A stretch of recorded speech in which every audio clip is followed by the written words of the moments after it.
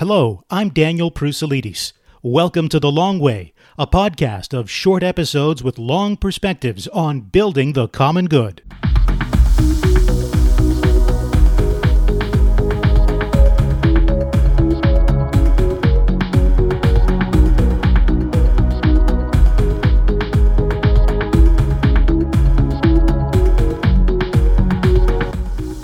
If you look for news on Indigenous reconciliation in Canada, you'll find a lot of interesting stuff. A lot of talk about the legacy of colonialism. Environmental activist David Suzuki calling for a new approach to parks governance. Calls for Ryerson University to change its name to erase any connection to Egerton Ryerson because of his involvement with residential schools. And coverage of a bill in Parliament to implement the UN Declaration on the Rights of Indigenous Peoples, or UNDRIP. Reconciliation is a big topic, one we will not exhaust in this episode, but it is a road we'll start upon. And we'll do it starting with the premise that reconciliation, the restoration of relationship, is necessary. For one, it's a simple recognition of the human dignity that we all bear, Indigenous or not. And it's also a step toward healing past injustices and moving toward a better Canada. Of course, this is The Long Way, a podcast where I try to do everything not in the typical way. So to discuss what Indigenous reconciliation can and should look like in Canada, I've invited Melissa Embarkey to join us. She's an Indigenous woman from Treaty 4 in Saskatchewan who grew up on a reserve and has spent her career working as an oil, gas, and mining operations analyst. Melissa is also a policy analyst in the Indigenous Policy Program at the Macdonald-Laurier Institute.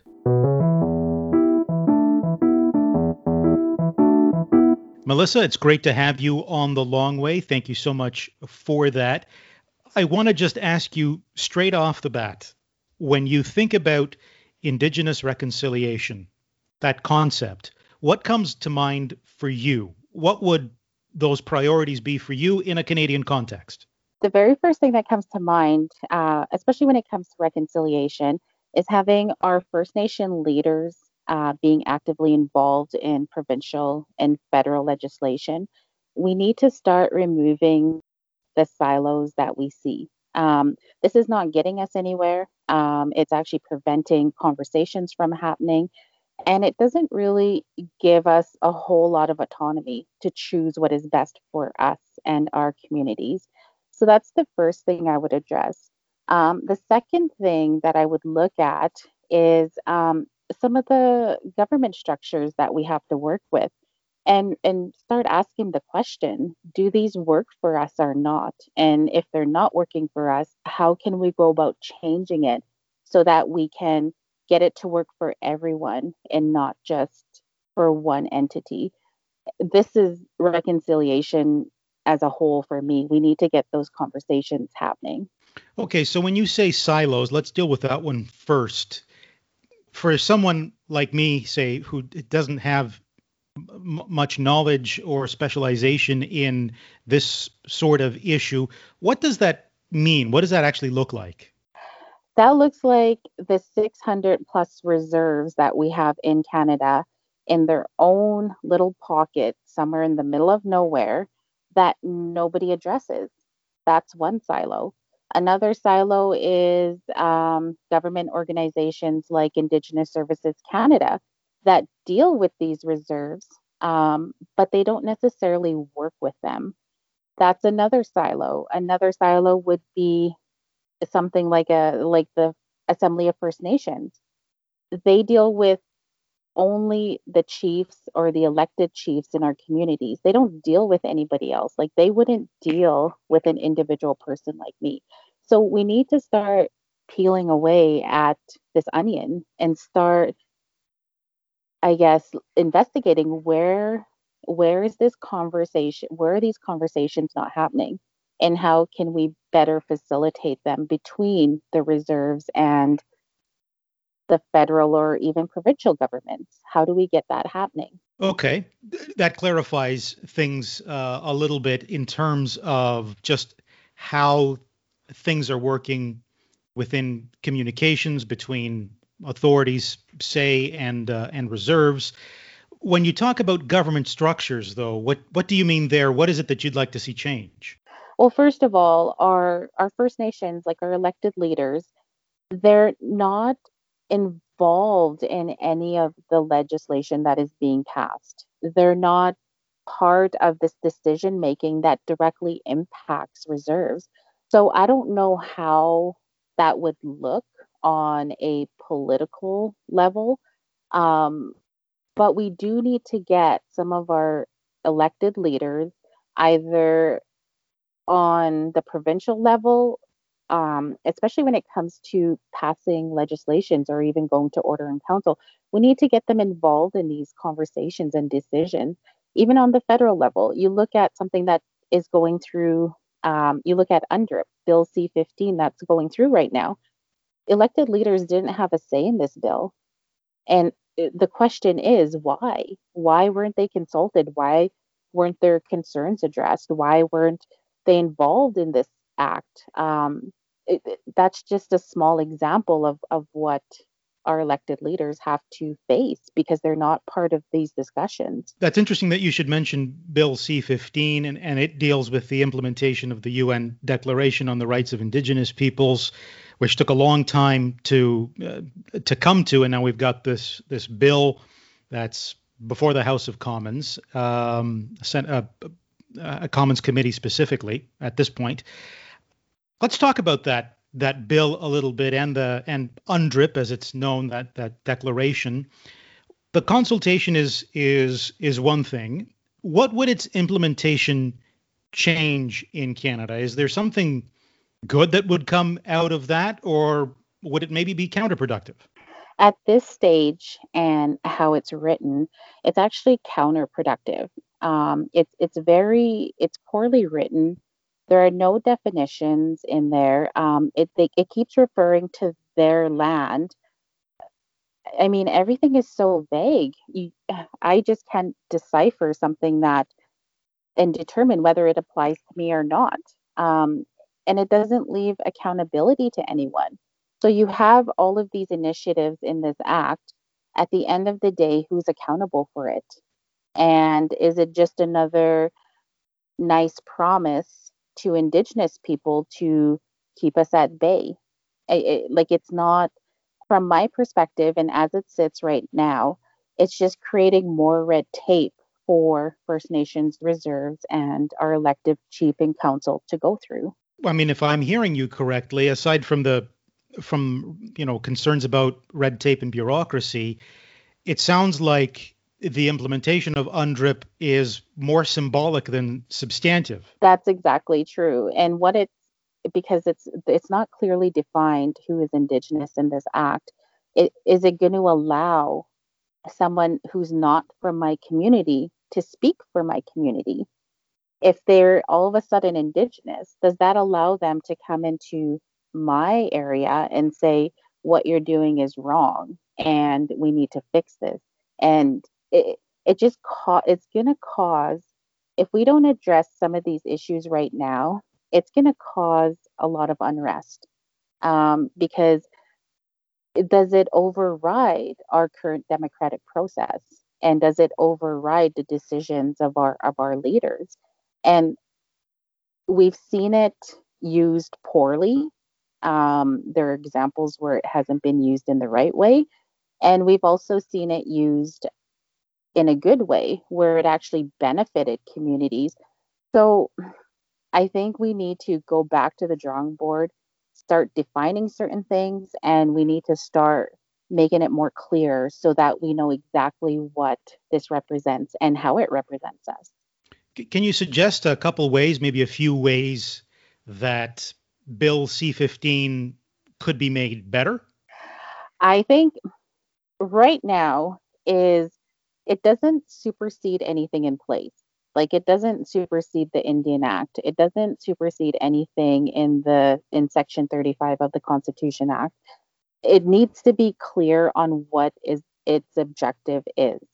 Until we get to what the objective of this bill is and we clearly state what it's intended for, it just, like I said, it's just going to cause chaos. And as a First Nations person myself, I know where I know where I'm represented. Like I'm considered a status Indian, and I really don't like using this term, but that's who I am. This bill doesn't refer to that.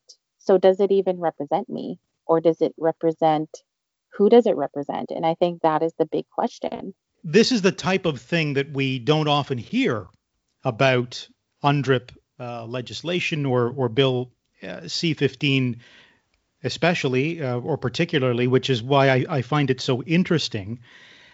Because when speaking as someone who is not Indigenous, child of immigrants in my particular case, these issues are new to me. But at the same time, I've read enough, seen enough, heard enough to know that there needs to be some kind of renewal of a relationship between Canada and Indigenous peoples, that we need to have, that there needs to be change. There are past injustices that need to be faced, confronted, admitted, all of those sorts of things.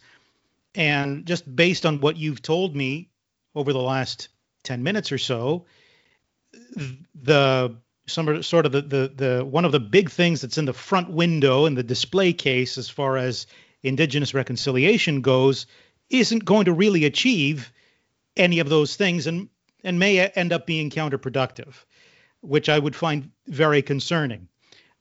So if we were to be productive here now on this podcast, what is it that would really create reconciliation? What is it that would really bring a new relationship? And what is it that would just create that new spirit that I think so many Canadians realize needs to be there, but we may have trouble articulating just how it should look? Well, first of all, I don't think reconciliation should be forced in an act. This is something this is collaboration that we have to more or less do on our own. We have to start collaborating with provincial governments. We have to start collaborating with federal governments. We have to start looking at the bigger picture. And I put the responsibility on us as First Nations people to actually reach out and start this. Like I say, we've been siloed for so long. We've been in our own little space. We haven't really ventured out. Like we haven't really voiced what it is that we want. So we really have to go back to our drawing board and ask the bigger question.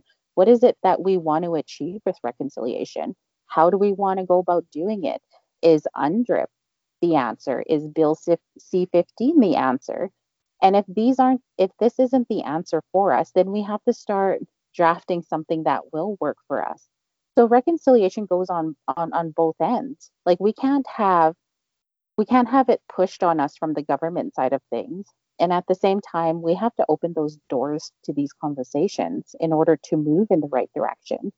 Is local autonomy, say at the reserve level, part of the solution? Yes. When I grew up on a reserve, I know how the political system works. I've had family that have worked in this political system for years.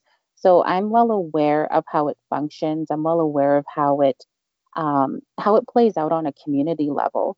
And we tend to be siloed. Like we tend to just look at our issues within our boundaries. The only time we look outside is if something is directly impacting our community. But we should be involved in these conversations all the time. We should be working with our counties, our municipalities. Like these are our allies, these are our neighbors, and we need to start figuring out how we can work best with our neighbors. And that's not a discussion that's happening. So we need to get this discussion going. What difference would it make, say, if you were able to have those kinds of conversations, those connections, and that autonomy? And I'll tell you why I'm asking, because when I, just filtering through what you get in the media, the the problems that I see and that I become aware of are things like water quality, specifically lack of water quality, which I mean, I'd be hard pressed to find a Canadian who didn't say that that should be a given in Canada, regardless of where you live. You talk about policing problems, mental health issues, resource development issues, economic development, all those sorts of things.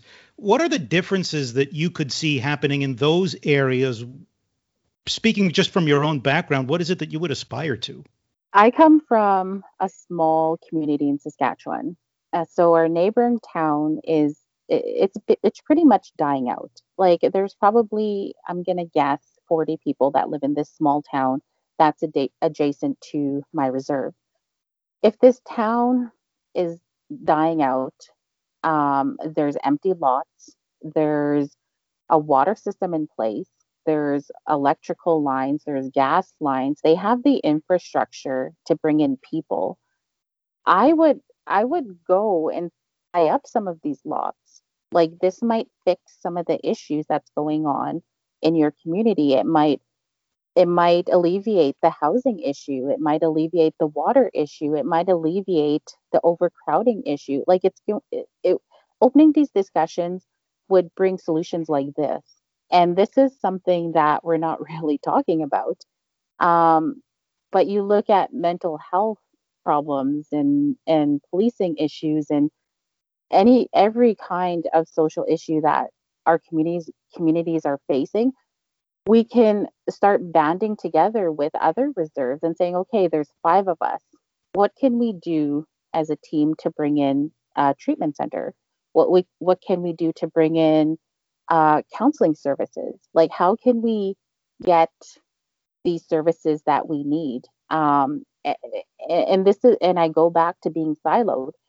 We cannot, if we're going to stay in our individual pods and not look at solutions, we're never going to address these issues. We're going to stay as is for decades to come.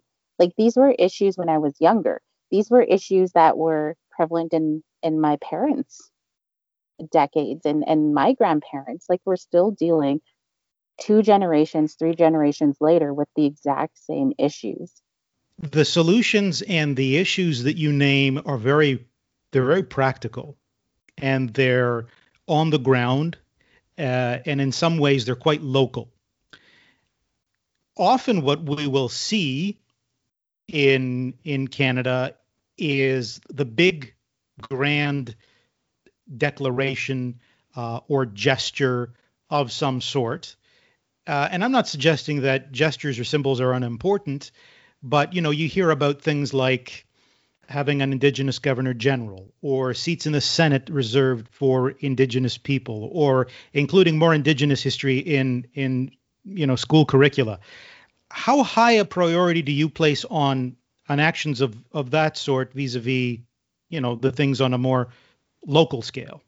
I honestly think if we get some of our elected leaders in parliament, either as a senator, governor, general, they're going to bring a different view on these issues.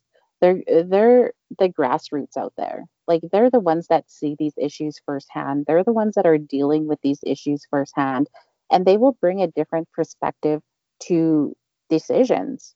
And we need more of this. Like prior to today, um, you wouldn't have even known I existed.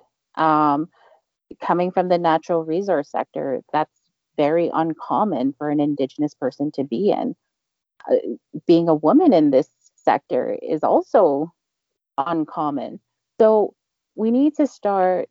We need to start having some of our members more present in government, and however that looks, whether there's some senator seats that can be filled, whether we can leave a couple of seats on as an independent specifically for our leaders, but we need to somehow get our voices out there and heard, and we need to start seeing different perspectives because we know what we need on a very, I'm gonna say, baseline level, we know exactly what we need as a community. We have the answers to what we need. It's just nobody's listening. And some visibility on a national level might help. Yes, it would definitely help. I mean, you see political parties that are bringing issues from their constituents to light. I mean, issues that I probably wouldn't have even known existed are brought to light, and we need to have more Indigenous voices out there that bring issues like water, mental health, housing, that bring these to light to the general public. Like, we know it's out there, but just how bad is it? We don't necessarily see in the media. I know that you have some expertise in resource development. So, just as we kind of reach the end of our conversation, I'm wondering if you can just enlighten me on what role resource development will play in, or should play perhaps, in, economic development for Indigenous peoples in Canada. How important is it, and what are sort of the log jams that prevent it from happening? I'll just go through some of the items that I see happening right now. There are definitely initiatives that we need to see more of from operators. One of the biggest ones that I've seen was the Synovus Energy Housing Initiative. They determined that in northern Alberta communities there was a lack of housing, so they invested $50 million to build new homes for these First Nations communities. I would like to see more of this in other with other operators that are running through First Nations areas. The line Enbridge Line 3 replacement ran through my community. Um, they extended employment to everyone, not just our community, but our surrounding communities. They paid for training programs. We've seen an increase of people getting into the trades. We've seen them getting into careers like heavy equipment operators, drivers, camp services, cleaners. Like, they brought employment to my area that didn't exist before. And what they also did was they funded certain community programs so that we could have training and education for years to come. They invested in scholarships. They provided our community in the short time that they were there with years of training that we wouldn't have normally had. It gave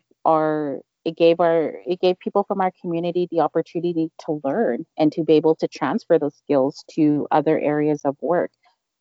We need to see a lot of this, a lot more of this. I know I said that our conversation was ending, but I did want to ask you about one more thing. Just as you were speaking, it came to mind, and describing all of these things that are happening or that have happened.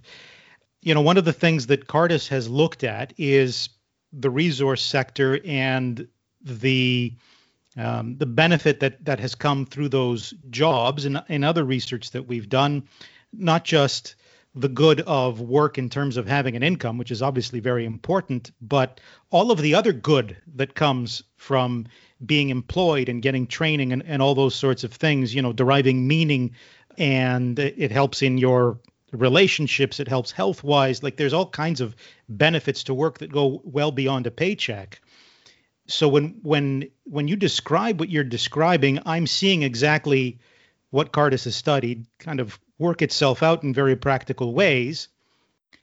So the question arises in my mind, when we set new impediments in the way of resource development, I'd really love your perspective on this. Do you see perhaps a threat to some of the benefits that you've just described? I've seen it.